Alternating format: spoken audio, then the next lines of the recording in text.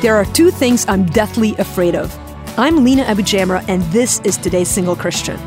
I'm deathly afraid of shots and of blood draws. Now that's a little ironic given that I'm an ER doctor. My job consists of giving people shots and doing blood draws. But the minute you turn the table and talk about poking me with a needle, I'm not gonna lie, I'm toast.